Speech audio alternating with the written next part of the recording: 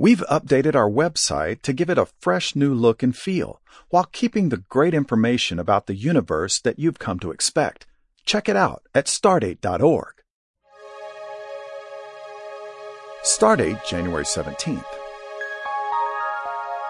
Jupiter has been described as the vacuum cleaner of the solar system.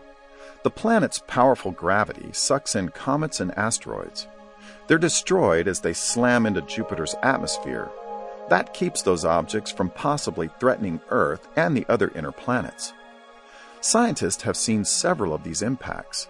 They've seen some of them directly, as bright flashes of light. For others, they've seen the aftermath, big dark scars in Jupiter's atmosphere. One of the most recent impacts came last summer. Amateur astronomers in Asia saw a bright flash of light on August 28th. One of them even recorded the flash on video.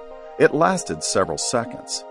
An early analysis said the flash was similar to another one a couple of years earlier. It probably was the equivalent of a blast on Earth in 1908.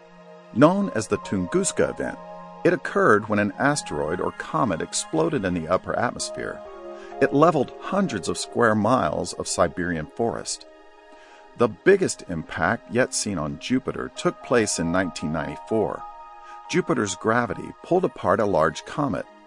It then pulled in the remains, which created about a dozen big blasts. The scars from those impacts were visible for months. Jupiter keeps company with the Moon the next couple of nights. It looks like a brilliant star. It's to the left or upper left of the Moon tonight, and closer below the Moon tomorrow night. We have more skywatching tips and much more about the universe in Stardate magazine. Details at stardate.org. For the University of Texas at Austin McDonald Observatory, I'm Billy Henry.